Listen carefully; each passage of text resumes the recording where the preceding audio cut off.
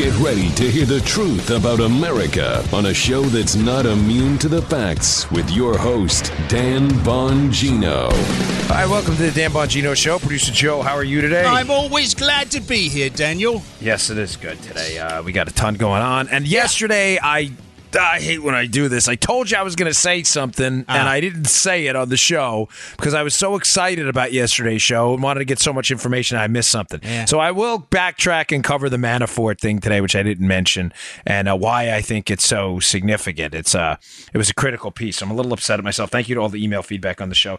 And thank you for all the feedback, folks. I made a big announcement yesterday. This coming Monday, I will be starting my video show. For those of you who have been asking, it'll be on NRA TV. It's available for free. There's no payment, no paywall, nothing. It'll be available at NRATV.com. NRATV.com. It'll be at 5:30 Eastern Time. That's 5:30 p. Eastern Time.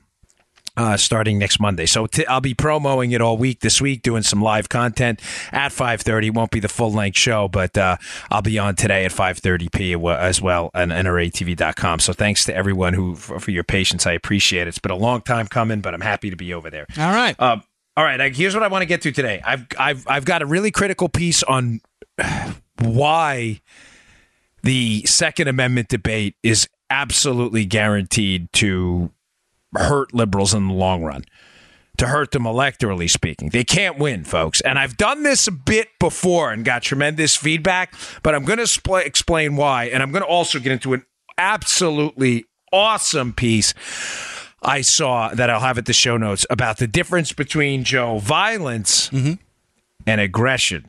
This is important. It's a critical conversation, and it was really well said and echoes a speech I gave a long time ago, but I think it says it a lot better. So I'm going to get into that. So don't go anywhere. It's going to be a terrific show today. I put a lot of work into today's show. Today's show brought to you by our buddies at iTarget. Thank you to everybody who supports our sponsors.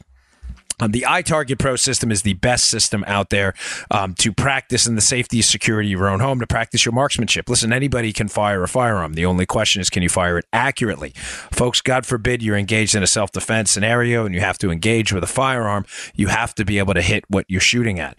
The iTarget Pro system allows you to do that in the safety and security of your own home. Now, the range is important. Of course, we want to live fire when we can, but sometimes it's just not practical. Either you have to drive to get there, you can't get there, there may not be a range that's local.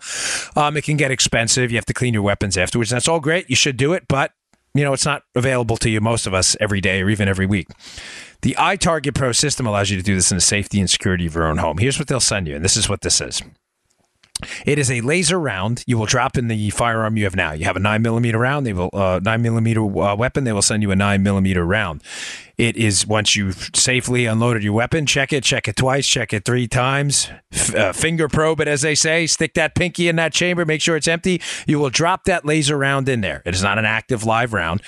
But when you then pull the trigger of your weapon, it'll send you a target to. It'll send a laser downrange, a laser onto the target. So you'll see where that dry fire round would have went. It takes your dry fire practice to the next level. This is the coolest thing out there. I get tremendous reviews on this. I send the reviews back over to the iTarget team. They're really terrific. The website is itargetpro.com. That's the letter I. Not the organ. The letter I, targetpro.com, itargetpro.com. Pick it up today. Use promo code Dan. You'll save a terrific 10%. By the way, competitive shooters who do this for a living, dry fire 10 times more than they live fire. This is the way to take your dry fire practice to the next level. All right. So yesterday I mentioned Manafort. Just quickly on this. Yeah. Folks, the Democrats they're in a panic right now, okay? Their memo was a disaster. We discussed that on yesterday's show. The memo basically confirmed the worst parts of the FISA abuse process. The memo confirmed that the court was never told about Hillary Clinton and the DNC paying for the information used to spy on Trump. It also confirms that the FISA court basically used the dossier the FISA court made its decision based on the FBI using the dossier, which is a critical distinction there.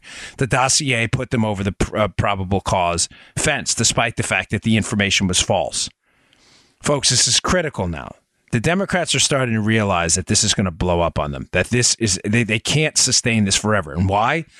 Because there are court records. There are court records. There are transcripts of what happened. I said this yesterday. So I had said to you, I said, pay attention to Manafort. Pay attention to Manafort. Here's what's going on.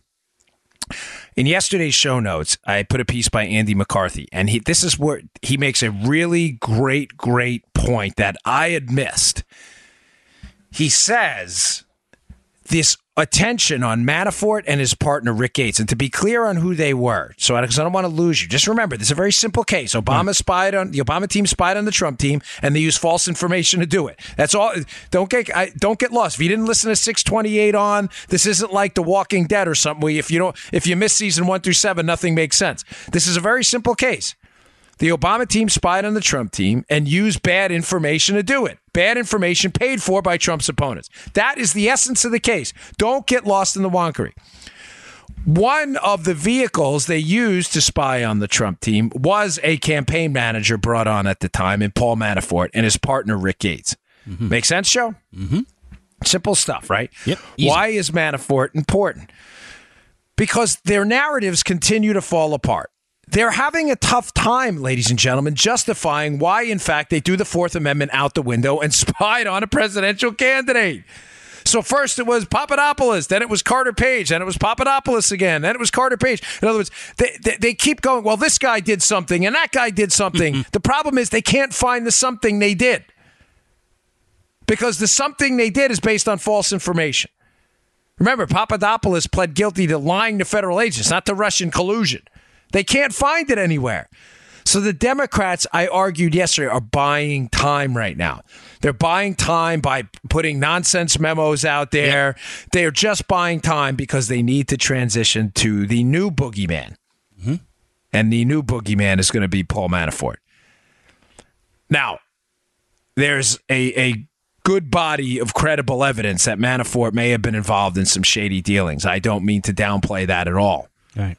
Unlike Page and Papadopoulos, where the evidence is, I think, pathetic at best, speaking as a former agent myself, there is evidence against Manafort. Now, he is entitled to a presumption of innocence like anyone else, and he should be entitled to his day in court. I don't know Paul Manafort. I don't recall at any point even crossing paths with him. I've definitely never met him, and I don't know his partner, Rick Gates. But he is going to be the new boogeyman.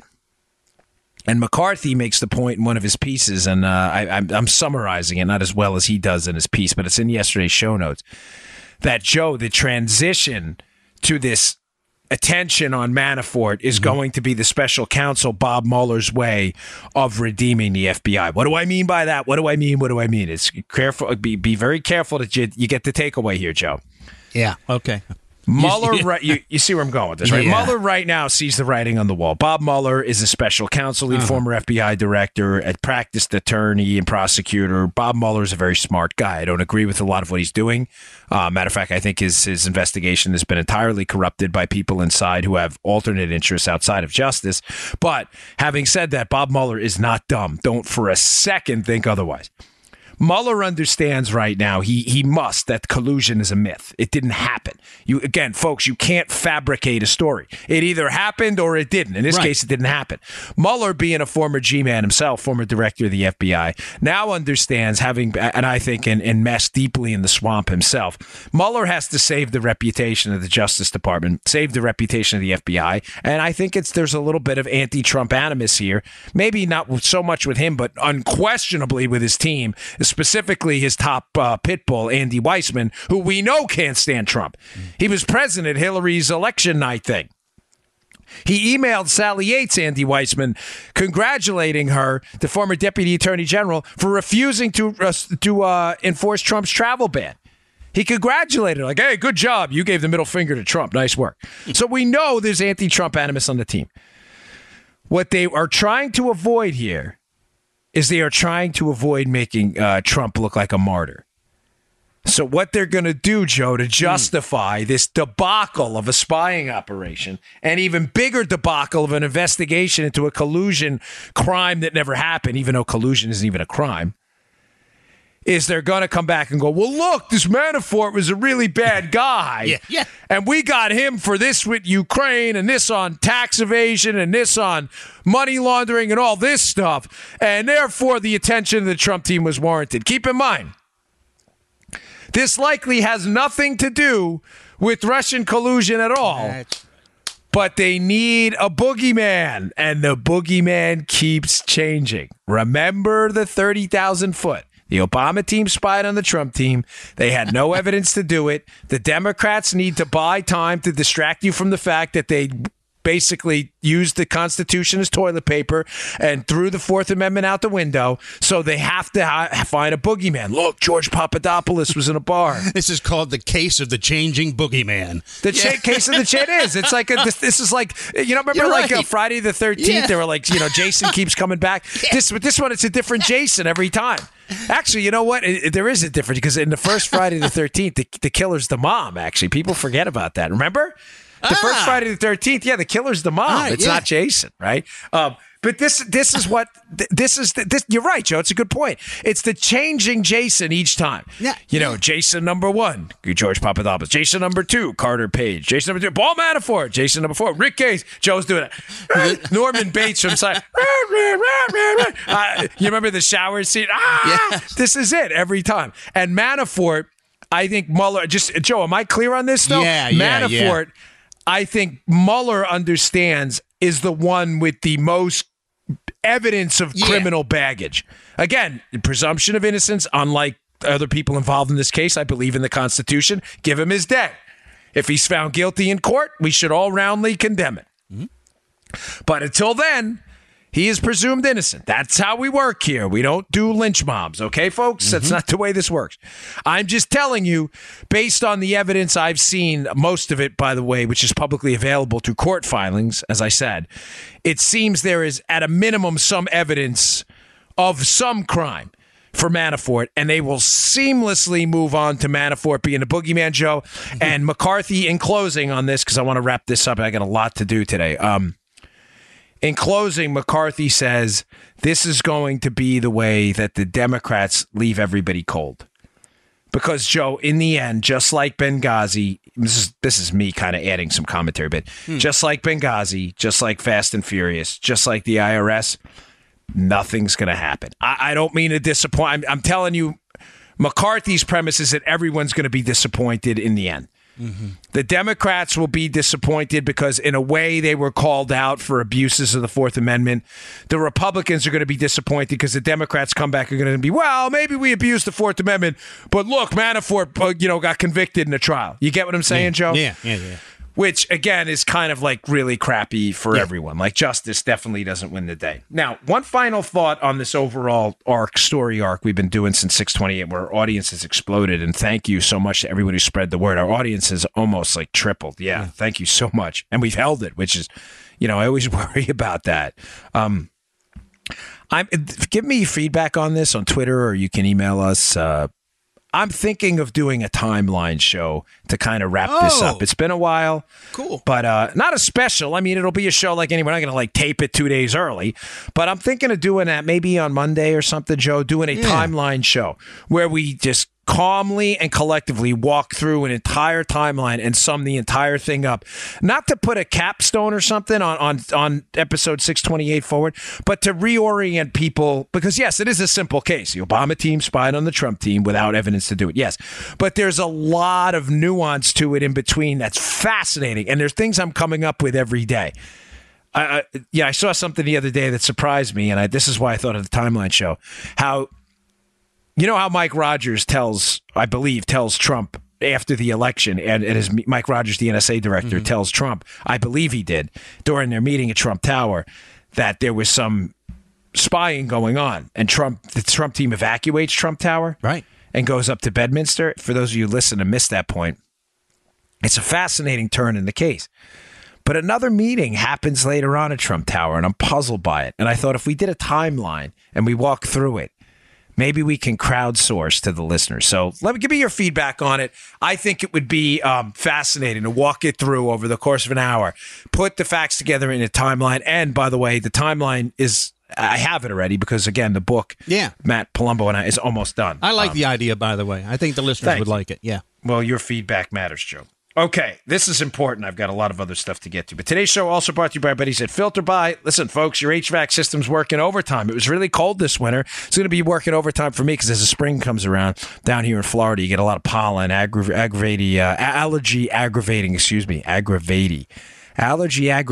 pollution in the air. I make up new words all the time, but it is true. Mold, mildew clogs up your filters in your HVAC system, and you don't want to run into the problems I did where your filters and your system blow out and you wind up spending almost $20,000 fixing it. That stinks. You got to maintain your filters. You're not only breathing unhealthy air, you might find yourself with no heat and thousands in repairs. I did. Now there's a better way with FilterBuy.com. That's FilterBuy.com, America's leading provider of HVAC filters for homes and small businesses. FilterBuy.com carries over 600 different sizes, folks, including custom options, all shipped free within 24 hours, plus they're manufactured right here in America. FilterBuy offers a multitude of MERV options all the way up to hospital grade. So you'll be removing dangerous pollen, mold, dust, and other allergy aggravating pollution while maximizing the efficiency of your system. It's important, folks. You can save some energy too. Right now, save 5% when you set up auto delivery. You'll never need to think about air filters again. Save money, save time, breathe better with FilterBuy.com. That's FilterBuy.com. FilterBuy.com. Great company. Thanks for supporting them. Okay. Voter intensity. I have a note here because we talked about this on a prior show months ago, but it's important I bring it up again. That one of the general ongoing threads throughout this show has always been the why matters, folks. That, the great awakening for me, if I may share a personal story with you, was not understanding the facts and the data surrounding economic debates, healthcare debates, school choice debates. That's easy, Joe. I mean, I can research what the Reagan tax rates did, and I can look at what happened to tax revenue and what happened to growth. Right. It was good. I'm glad I did that. Don't get me wrong. But that was not the eye-opening, profound moment I had.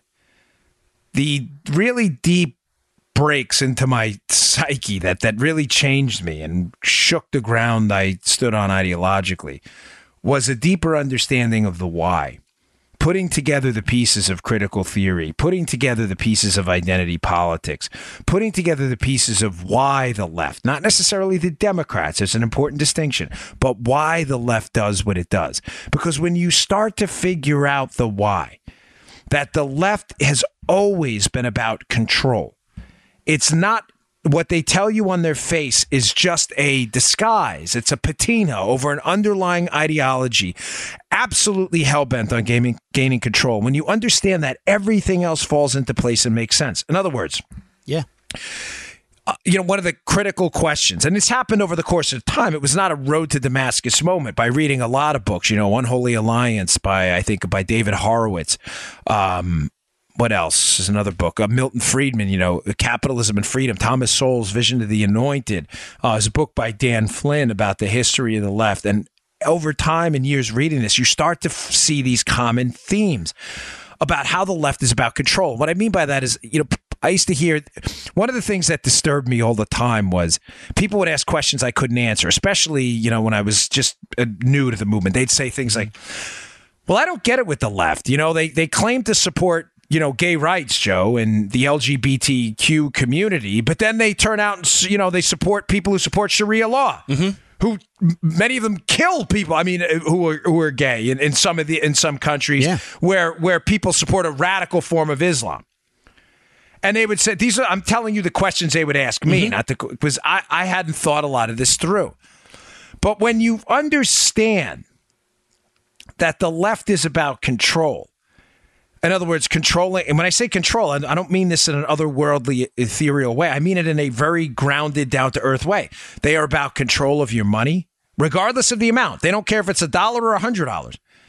When you understand they're about control of your health care, and you understand they're about control of your kids' education, control of your business and everything else, it all makes sense because the ends justify the means to get there, even if that means, and this is the kind of the premise of Horowitz's book, Unholy Alliance, means, Joe, aligning with groups that contradict your stated values. Because remember, your stated values are not, the left is really not about the LGBTQ community.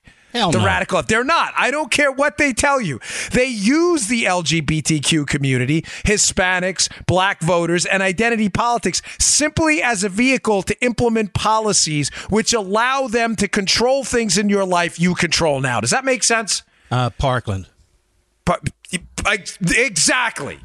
They are using the media and vehicles in the media because folks, I'm going to get them. That was a perfect segue. They understand fully that the gun control anti-Second Amendment measures they're proposing will do nothing. They understand that. I did not plan that with you, by the way, Joe. That is it's a perfect segue. They get their agenda, folks, is not school safety programs. It's not.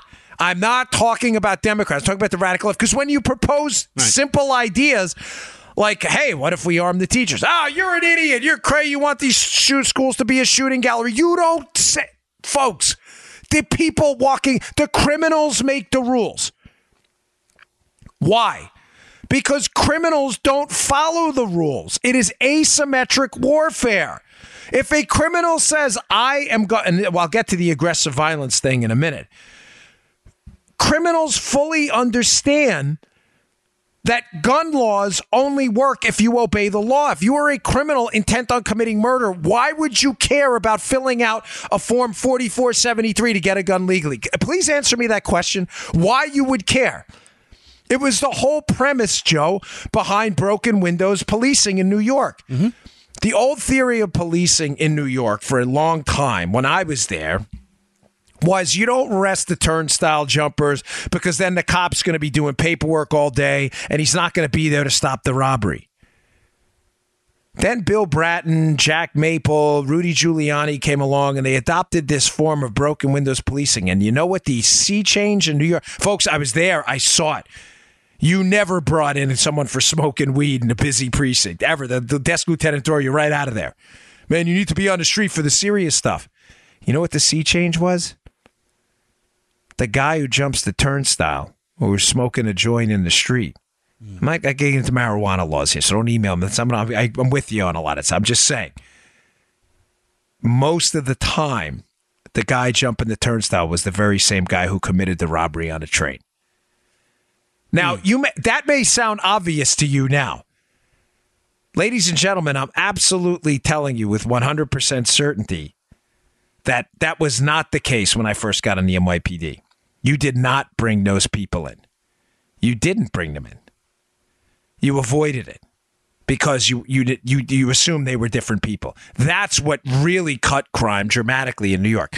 My point here in this entire thing is that they are not focused on hard solutions. They are focused almost exclusively by using the media and using their vehicles. They are almost entirely focused on control of the firearms supply, control in the hands of government, control in hands of the government they control. But keep in mind, this is the very same crowd who tells you the police are the most brutal people among us. They're hunting minorities in the street, who make the very same argument that the police are the only ones should have guns. Does this make sense now? My man. There you go. All of these questions when you understand the left is strictly about control. Folks, it is a statist ideology bedrocked in a Marxist background that the state and that the bureaucratic and elite intelligentsia should control everything because this is what matters here. Because you are too stupid to do so.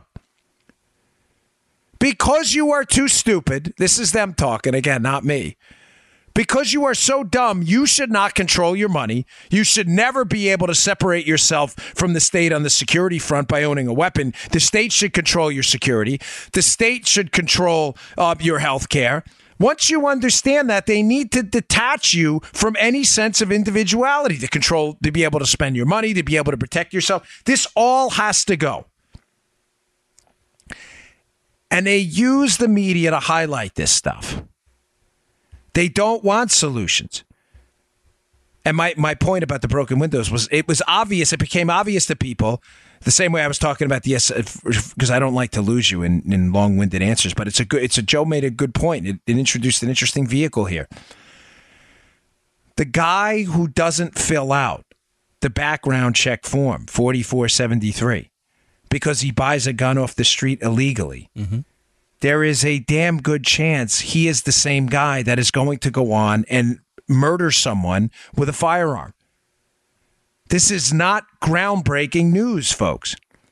When you don't care about paying for the train and you jump the turnstile, there is a good chance, not a perfect chance, it's not even probably a 50% correlation, but it's a correlation there. You don't fill out the background check in the gun store and you buy the gun off the street, you're probably going to commit a crime with it later, even if it's a small chance.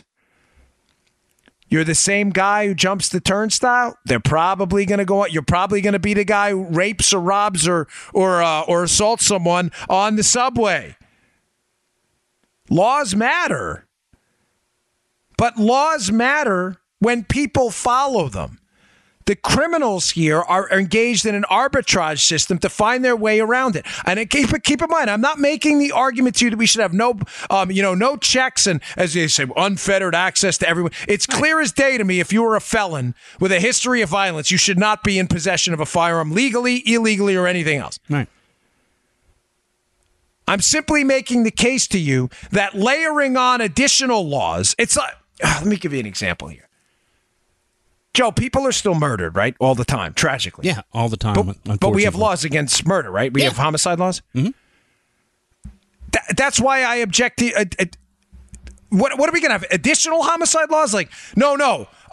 Homicide times 10. Like, this is really like homicide this time. Folks, we have these laws. We're wasting a lot of time on bureaucratic legal mumbo jumbo that is going to do nothing and stops people from doing what really, really works. Increase penalties afterwards, not restrictions beforehand. I'm really tired of people going out there and saying, free speech is restricted too. You can't say fire in a movie theater. That is not true. It is not true. Free speech is not restricted by you doing that. I can prove it to you, Joe. Mm-hmm. Have you ever walked into a movie theater and had someone ask you in advance if you intend to scream fire in a movie theater? No, I haven't, Dan. Have you ever had someone ask you to fill out a background check on have you screamed fire in a movie theater in the past before you buy a ticket? No, that's a negative, Dan. No, that's right. But if you do it, there is a penalty. Right. The penalty works. Why? Because a lot of people just don't do it because they don't want to be arrested for causing a civil disturbance or whatever it may be. Does it work all the time? No. What you're suggesting for firearms is different. You're suggesting a proactive restriction. You will not be allowed to buy, quote, assault weapons, which is a nonsense term. You are not allowed to buy a magazine with 10 plus rounds. You are not allowed to do this. You are not allowed to do that. They're stopping you before you go in the movie theater, despite the fact that you've done nothing wrong. You've done nothing wrong. I'm simply suggesting to you that we have to stop wasting time on all of this other garbage, banning rifles, magazine sizes, all this other stuff that's going to have no effect, and focus on the penalties afterwards for actually screaming fire in a movie theater. It is a nonsense example. Nobody stops you before you go in the movie theater. But people do stop you from getting a firearm. Just ask Joe, who lives in Maryland, where it's almost impossible to get a concealed handgun license. You bet, man. Whew. You can't even see the movie in Maryland. Let's focus on the penalty stage. You steal a gun? What? I don't care. 20 years? You break into a house, you steal a gun? You use a gun to commit murder? Mandatory life? Focus on that. I'm open to that conversation. I mean, I'm not into cruel and excessive punishment either. I believe in the Constitution, even when it's inconvenient. But I'm open to that conversation. They're not. Now, this is an important point. As I said, I'd get into this. Why liberals will continue to lose here. Folks, they're engaged in a war, liberals, and listen to me. This really worries me. All right, I hesitate sometimes to show too much emotion on this because, don't mistake my passion for weakness. I was born for this fight like many of you, or else I wouldn't be doing this, even though I'm stressed to the maximum these days. I almost ripped my office apart yesterday for different reasons. But the taking of people's liberty, whether through legal obstacles to the exercising of your liberty or the outright banning of that liberty in and of itself, the anger at the taking of that liberty will always overwhelm the joy liberals obtain from doing what will not work. Digest that for a minute. I'm going to explain it. Liberals know full well that the gun control measures, and I don't even like the term because you can't control guns. You can't. There's 300 million of them. There's probably worldwide. There's not possible, right? Liberals fully understand that the measures they are proposing are nothing but cosmetic and nothing but a vehicle, folks, and a patina, a cover, a mask to radical liberals, I'm talking about, to enact their underlying agenda, which is to disarm everybody in America that they can, to make sure that you are only reliant on the state for your security, your health care, your economic well-being, and everything else. Because remember, the liberal premise is you are too stupid to run your own life. You are nothing but some, uneducated and, rube. You don't know anything. And that you definitely shouldn't have a gun. Because once you have a gun, there's a sense of independence in your personal security. They don't want independence ever. Well, I'm telling you all this, and I went through that explanation because liberals know what they're proposing is crap. How do I know that? Because when you poll people, Joe, liberals, Democrats, regular, moderate Democrats, I should say regular, moderate Democrats, moderate Republicans, and conservatives. When you poll across the spectrum, the evidence is overwhelming, sometimes upwards of, a super majority in some cases, well over 50%. And you ask people if it's going to do anything to curb violence and you propose specific measures, the overwhelming majority of them typically say no. Right. They understand it's not going to work. Just ask them. What I'm trying to explain to you is that they know it based on historical evidence. Columbine, folks, happened after the assault weapons ban. A lot of people in these polls know that. They understand that. So their joy, Joe, at enacting policies that they know full well based on their own surveys won't work is muted. Why? Because they know it's bull. They understand. It would be like a tax cut package that was passed that did nothing to cut taxes at all. Conservatives would be like, all right, I'm not going to fight for this. I'm not going to lose my political capital. I'm not going to go out there and lie. This is a crap tax cut. It doesn't work, right? That would be I'm trying to think of a corollary on our side of the aisle. It would be like, we repealed Obamacare, and I didn't actually repeal it. They just named it like, whatever, Joe Armacost care, and it was the exact same thing. Conservatives would go wild. Like, this isn't a repeal. It's just the exact same thing under a different name. Yeah. Their joy and their emotion motivates people to action, folks. Their joy would be muted. Can we all agree? Mm-hmm. The same thing is happening with liberals. This is why they are losing and losing badly, consistently on this Second Amendment debate. They are not joyful at this. They are joyful at gaining control over your life. But the emotion and the joy they need to go and motivate them to action and vote is muted because they understand, even if this stuff passes, that it's cosmetic. They know full well banning bump stocks is not going to stop any criminal from assaulting you with a firearm he bought off the street. They know full well that. But the anger that liberty-loving, patriotic Americans feel at having their liberty restricted when they did nothing wrong. I can't buy a 15-round magazine. I can't buy a 5.56 chambered rifle. I can't buy this because why? Because some maniac teenager who 45 visits to his home is being reported today were all missed. I now can't protect myself how I choose because of the acts of a maniac. The anger at losing liberty will always invoke more action at the voting booth than the joy at enacting policies that are unquestioned failures. Folks, they can't win this debate. They absolutely can't win. Another thing on this. I'm trying to think of, here it is. I have a terrific piece at the show notes today. You know, I know I say that every day, but they are, folks. I put a lot of work into accumulating pieces and commentary that is thoughtful and will contribute to your daily life. I know you're busy. I have a number of really wonderful pieces, but this one at National Review is a must-read if you are interested at all in this debate. Remember, this is not about guns. It's about control. It has always been about control. I said it was the whole setup there. Gun control is nothing but a mask for people control. I said that in a speech at the Annapolis in front of the governor's mansion 5 years ago. Mm-hmm. Remember that speech? That thing went nuclear. Yeah, it's still running on YouTube. Yeah, tax hikes are nothing more than economic control. It is still running. It's up to like 2 million views, I think. But this is a piece from National Review today that highlights this power. And when I say this power, I'm talking about anger. Not violent anger, anger to motivate people to vote into political action. This anger at losing liberty versus the joy on the left from taking liberty when they know that taking liberty will do nothing. The anger at losing liberty will always be more powerful.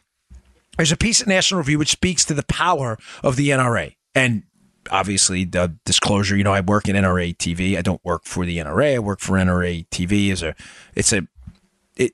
It's maybe, I don't know, maybe it's a distinction without a difference at times, but it is important that I put that out there. But folks, the power of the NRA does not come from what the left wants you to believe, buying off politicians.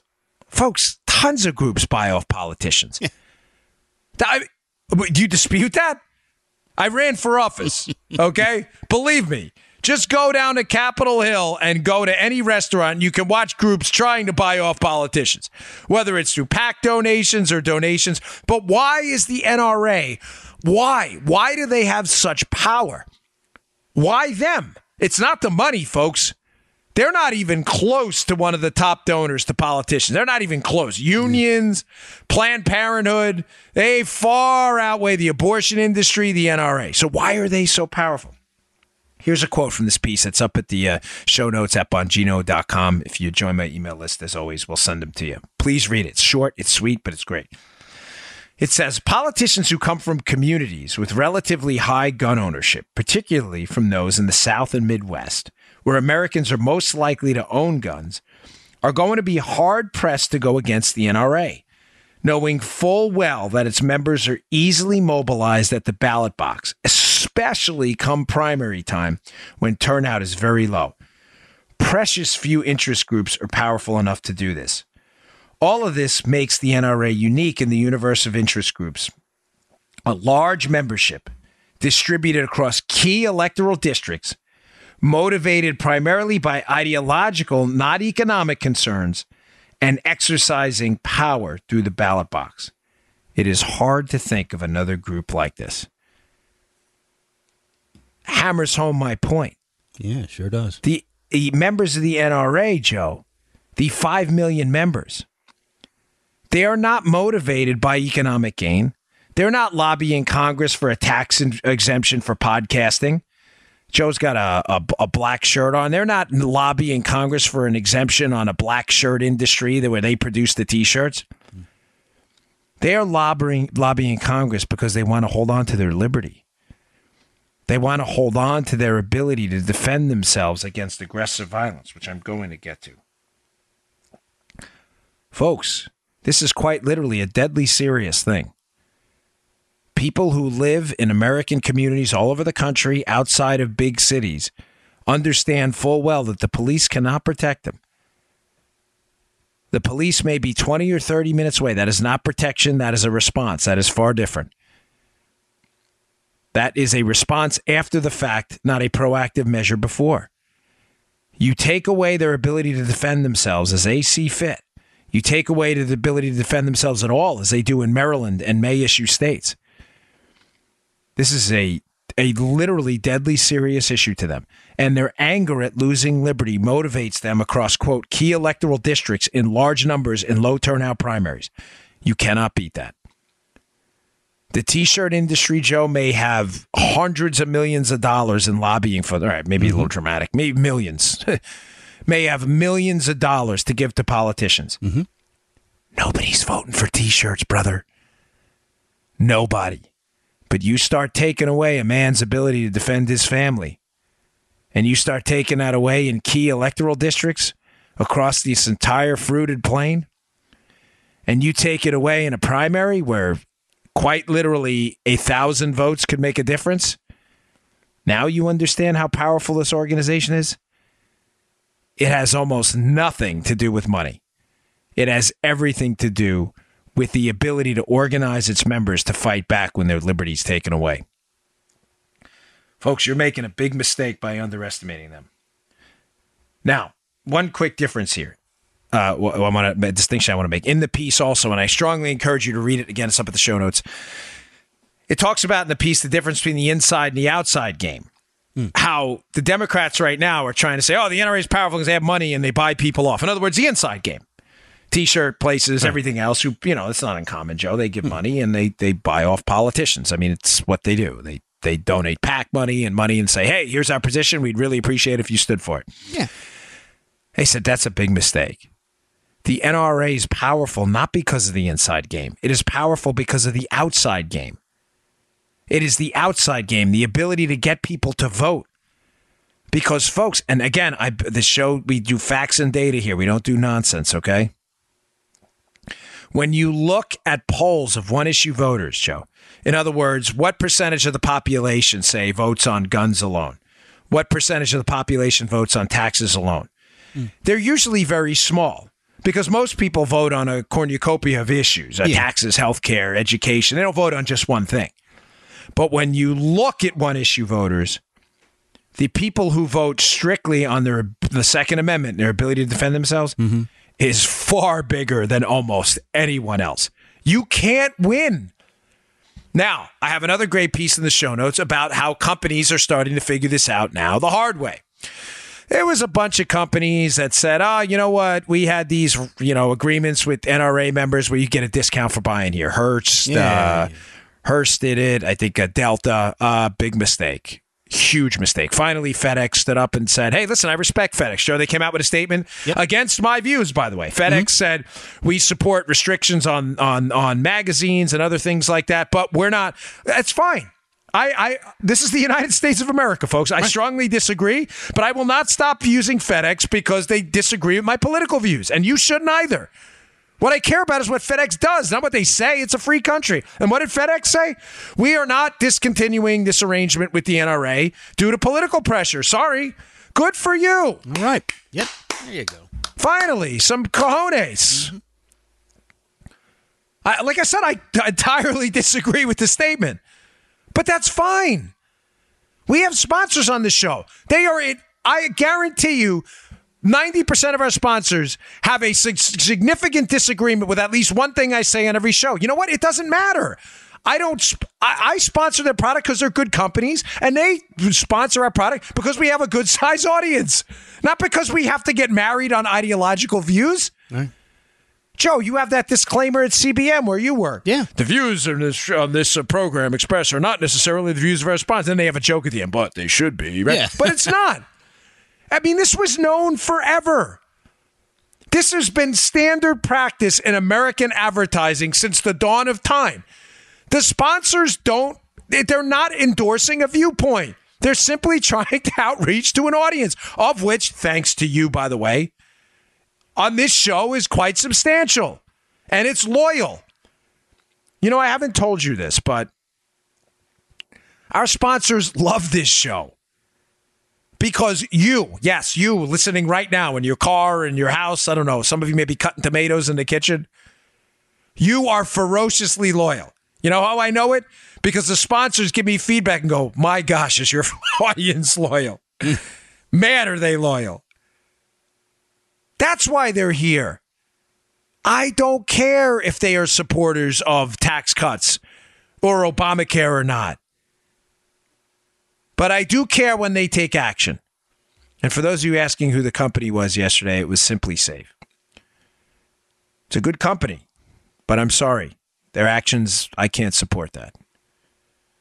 I wasn't trying to be coy with you yesterday. I just didn't feel the need to name them, but a lot of people email me and saying, is it this company? Is it that company? Is that no? Right. And I felt like, gosh, that was kind of a mistake. I probably should have said that, which is fair enough. But action matters. And kudos to FedEx for their actions, not for what they said. I disagree with their ideology. And good. Free ad for FedEx. You guys should go use FedEx. And you know what? Tell them I disagree with your company's position too, but I'm proud that you stood up. Now, what happened? Another interesting story. I'm sorry, I didn't even tell you the story. Show notes today, article from Breitbart. Folks, I'm not into this economic warfare. I've said from the start. You may say, but Dan, you've called for boycotts before. Yeah, only in response to liberal boycotts, folks. I don't want this. I don't want boycotts either way. I don't want it. I don't want to boycott Target and boycott these other places. I think the boycott of Chick-fil-A and others that happen they're all dumb. I just said to you, go buy products from companies because they produce good stuff. Okay? Don't get into this nonsense. But once they take action against us, I'm sorry, I have to refrain. And we have to fight back. What happened down in Georgia? Delta is headquartered in Georgia. Out in Atlanta, Delta, the airline. Mm-hmm. Delta decided they were going to make a statement by discontinuing their relationship with the NRA. It was a discounts type program. Instead of doing what FedEx did and said, listen, we disagree with some of their positions, but we don't boycott based on political views in the United States. That's not what Delta did. So the state of Georgia, a lawmaker in the state of Georgia said, yeah, okay, we're in the state Senate here, and there's this gas purchase for airlines that's going to specifically benefit Delta down here to the tune of almost $40 million. It's kind of a tax carve-out. No thanks. Oh. Have a nice day. Hey, folks, I don't like any of this stuff. Let me be crystal clear on that. I hate it all. Buy companies' products because they make good products. But when they take action that hurts our economy, you want to play ball? We got to play ball too. Yep. I don't like carve-outs to begin with. So now it's just more of an excuse to say, oh, good. Delta was getting a carve-out for $40 million in gas purchases or whatever it is. Thank you. Have a nice day. No dice. Not today. Not on our time. Bye-bye. I don't like it. But folks, we're engaged in a really dramatic economic war here with these people. They try to bankrupt everybody. And gosh, if any company is listening, do you understand how stupid this is? These Media Matters-led, far-left, George Soros-funded boycotts almost always blow up in your face. I'm going to tie this up for you. For the same reason the gun control debate is blowing up in the left's face. Because the taking of liberty from people, the overt actions of a company that refuse to back freedom of speech and freedom of self-protection, the overt actions of a company will always generate more anger than the joy of kooky leftists who understand what they're doing will have no effect at all, if not hurt the company. Make sense, Joe? Yeah. What conservative boycotts work? They work all the time. The NFL being destroyed right now. It is. Attendance is down, viewership's down. Those are just facts. Hollywood, they can't sell seats anymore. Right. Folks, this is happening. Target, their stock plunged. Liberal boycotts almost always implode. Chick-fil-A. Remember they boycotted Chick-fil-A? Oh, you sure do. You couldn't get into Chick-fil-A for like a week. I went up to Western Maryland at the time that happened. The line was literally around the corner, not figuratively. Yeah. Chick-fil-A boycott was one of the most successful Chick-fil-A moves of all time. They should have marshaled that damn thing themselves. Chick-fil-A boycott. What happened with USAA? A good company. Disclosure, I'm still a member of. They had a beef with some ads on Hannity. Yeah. They pulled ads. Very bad move. Now, I'm back with them now. They've since made some amends and understood that this was probably a bad position. The Keurig Keurig with the Hannity show. It doesn't work. Companies out there, make a political statement. Issue a statement. We support this. We support that. Having said that, we absolutely refuse to engage in economic boycotts and will continue to advertise where there are audiences, which is, by the way, conservative talk radio, Fox News, MSNBC, another, whatever you want to do. Conservative. I don't care. Yeah. I don't care. Advertise on MSNBC if they have an audience. Go right ahead to the sponsors on my show. I really hope you're advertising on liberal podcasts. You have a ton of them. You have Pod Save America. Listen, these guys are in business. I don't want to boycott their stuff. Go sell your stuff. You will not generate 1 ounce of anger or rage from me at all. I will applaud you. But to the liberals attacking us, leave us alone. You can't win this. You are going to cost the companies, and you are going to cost yourself. Okay. Gosh, I'm sorry, folks. I really, so much content lately. I feel like I'm almost doing you a disservice. Yeah, I know. But for those of you who asked me why the show is not longer, by the way, for you new listeners, Joe and I, our original purpose when we started was to give you a show that aggregated the best conservative content of the day. Mm-hmm.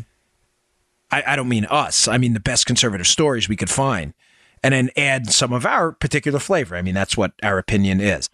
But it was designed to fit into your commute. So that's why the show is an hour long. It's not that we're lazy. We just want to make sure, you can get the show in the time you can commute home. So thank you for all the questions on that from the new listeners. But that's why. There's an actual reason there. All right. Today's show brought to you also by Brickhouse Nutrition, one of my favorite companies and one of our original sponsors. Listen, they were bombarded with orders. Field of Greens has just basically exploded for them. It is an amazing product. All now, what is it? It's like fruit and vegetable insurance. There's an article up on Drudge today. You can Google it. Fruits and vegetables linked to lower rates of depression. Folks, just Google fruits and vegetables linked to, and it'll always be some healthy outcome. Almost every time. Control blood sugar, diabetes, whatever it may be. Listen, it's not a cure, okay? Not a cure for anything. You're not going to eat an apple and everything magically goes away. But there's absolutely no reasonable nutrition scientist or anyone else out there who deals with nutrition every day who will tell you that eating high quality and high quantities of fruits and vegetables is not correlated with just about every positive health outcome out there. I have been doing it since I'm a kid. I eat everything from bananas to broccoli to kale. I all of it. Anything I can get. I like the rainbow of colors out there. Cranberries. I have dried cranberries inside, but I also take Field of Greens. It is a terrific product. It's food. It is ground up, high quality, clean, nutritious, fresh fruits and vegetables ground up into a powder. You throw it right in a drink. I like to throw it in green tea. It tastes delicious. There's a hint of licorice in there, some cherry in there, and it's fruits and vegetables you would not be able to get in the quantities. They can do it by grounding up and just removing the water. Water is like 90% of a lot of fruits and vegetables. The stuff's terrific. It tastes good. I can't recommend it highly enough. I've actually done with mine. So, Miles, if you're listening, you have to send me some more, please. It's called Field of Greens. It's available at brickhousenutrition.com/Dan. That's brickhousenutrition.com/Dan. Folks, get it for the kids. It's food. It's not a nutrition supplement. It's actual food, ground up. It tastes good. Throw it in their juice in the morning like I do for my kids. I take 2 scoops a day. I absolutely love it. It is your fruit and vegetable insurance. Go give it a shot. brickhousenutrition.com/Dan. Field of Greens available today. Okay. All right. I said I would get to this, and I don't want to mistakenly not today because we missed that Manafort story yesterday. I was pissed after the show. I was like, damn it, Joe. I have to call you back and do a supplement now because I missed this. But we're going to be doing more of those, by the way, as breaking news comes on. But there is an amazing piece at LouRockwell.com. And, I say it a lot, but if you've ever been motivated to go to my website or join my email list to read the articles, read this one. It's so, so good. And it talks about the difference, Joe, between violence and aggression. Forgive me for looking down, but I want to read this right. And the analogy he gives is a topic we discuss often here, mutually assured destruction. Mutually assured destruction, or MAD, conveniently named, was the premise that when the United States and Russia, the superpowers, both had nearly equivalent supplies of nuclear weapons in the terms of lethality, that the nuclear weapons would never be used.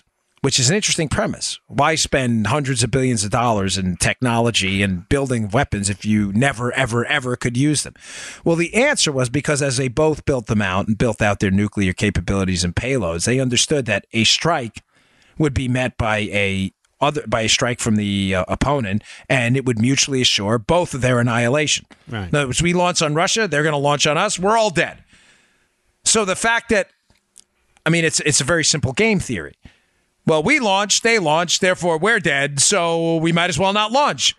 But we can't get rid of the weapons, but you're not going to use them because you just understood.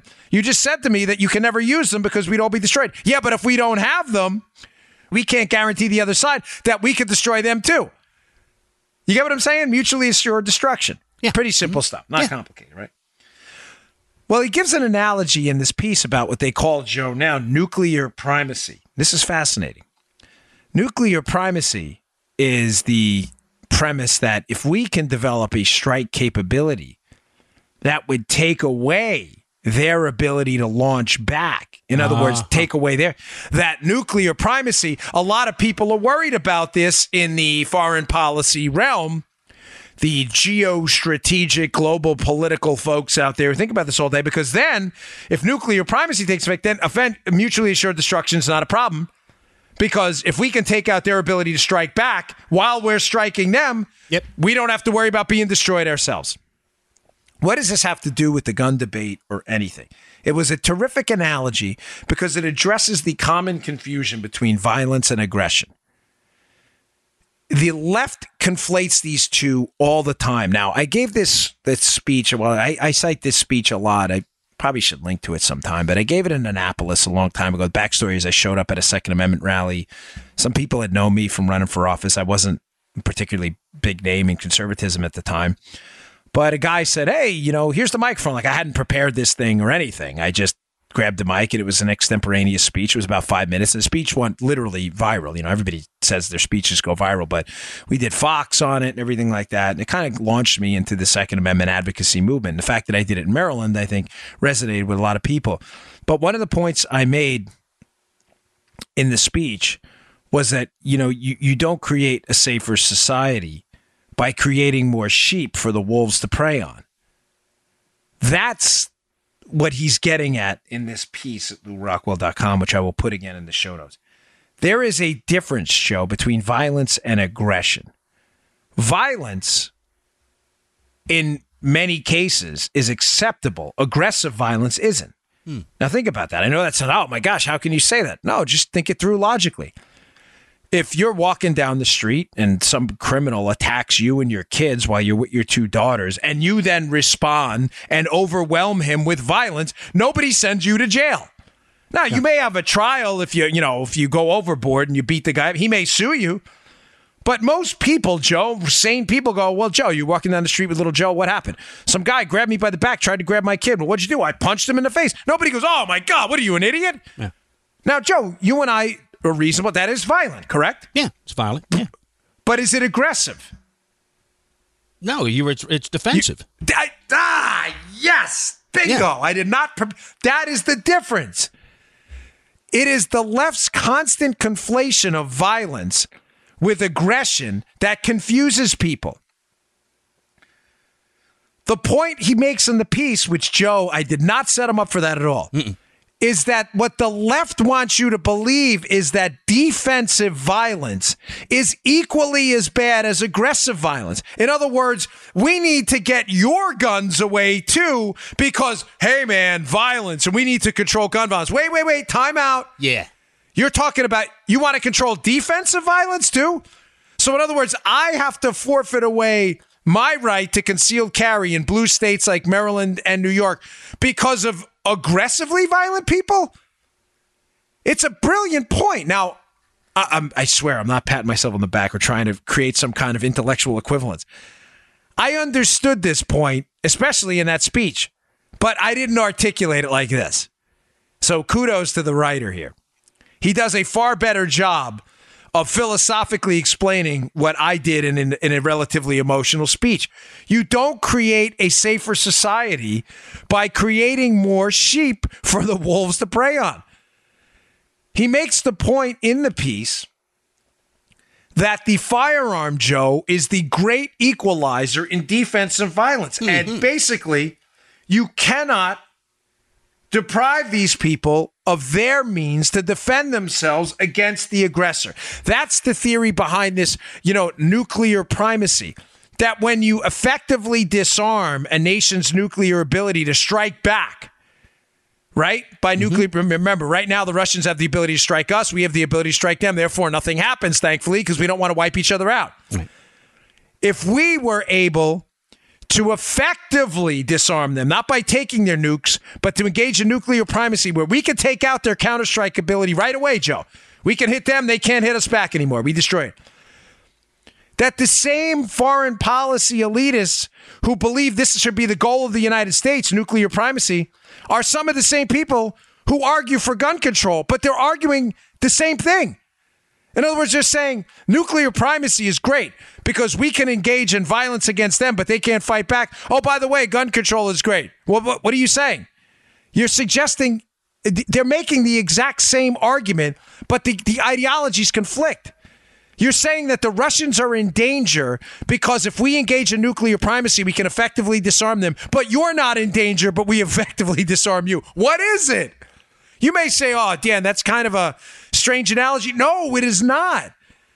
It speaks to a larger why matters 30,000-foot thing that Joe and I concentrate on this show all the time. And the why here is, why are you conflating violence with aggression? They are not the same. Aggressive violence is a threat to every law-abiding American. And by you arguing for, quote, gun control and effectively de facto restrictions on preventing Americans from carrying the firearm of their choice to defend themselves, you're saying that they shouldn't be able to defend themselves because you don't understand the difference between aggressive violence and defensive violence. You're simply conflating the two. Violence, fine, we got to control violence. Do we? No, serious question here. Or do we have to control aggressive violence? Because if you're saying we should control violence in general, you're doing it because it's a talking point and you're not understanding the actual, deeper intellectual debate here that you have the God-given right to defend yourself. There's a reason, folks. I spent, a year of my life, 23 years of my life. Just got back in recently. It was in my head. Ground fighting and boxing and Thai boxing and judo and wrestling, American wrestling, Greco stuff, takedowns. It's not because I ever plan on starting a fight in the street. It's because, God forbid, at 43 years old, some young buck thinks he's going to take advantage of me and my kids walking out of a movie theater. Ain't going to happen. I'm not a violent person, but I practice defensive violence twice a week in my jiu-jitsu place. God forbid, I've got to defend myself. Mm-hmm. So when the left starts saying it's violence, say, wait, we talking about violence or aggression? They are not the same thing. Because once you turn the conversation, Joe, to aggression, then all of a sudden it gets uncomfortable for them. But I don't have the right to defend myself against aggression? Is that what you're saying? So you're saying violence should be prohibited, what, under all cases? Defensive violence? No, makes no sense. Here's a quote from this piece, a great piece. Please read it. He says, this then is the practical solution for dealing with aggressive violence, except that it is impossible to eliminate the means to inflict harm. Impossible. You can eliminate firearms, not altogether, but you can try. Doesn't matter. They'll get a gun. They'll get a knife. They'll get a bomb. They'll run you over. It doesn't matter. Except that it is impossible to eliminate the means to inflict harm. Except that some people will seek to harm others. That is an incontrovertible fact of human life. There are the wolves among us. That will never change. 3, create in yourself and other decent people the ability to respond to predators with overwhelming counterviolence. History shows us that when people do not have the means to defend themselves, they will eventually suffer atrocities. The moral argument is cut and dried. One more paragraph. I wasn't going to, but this is such a great piece, folks. I really can't encourage you in strong enough terms to read it. One more. A human being is the absolute owner and sovereign over their body.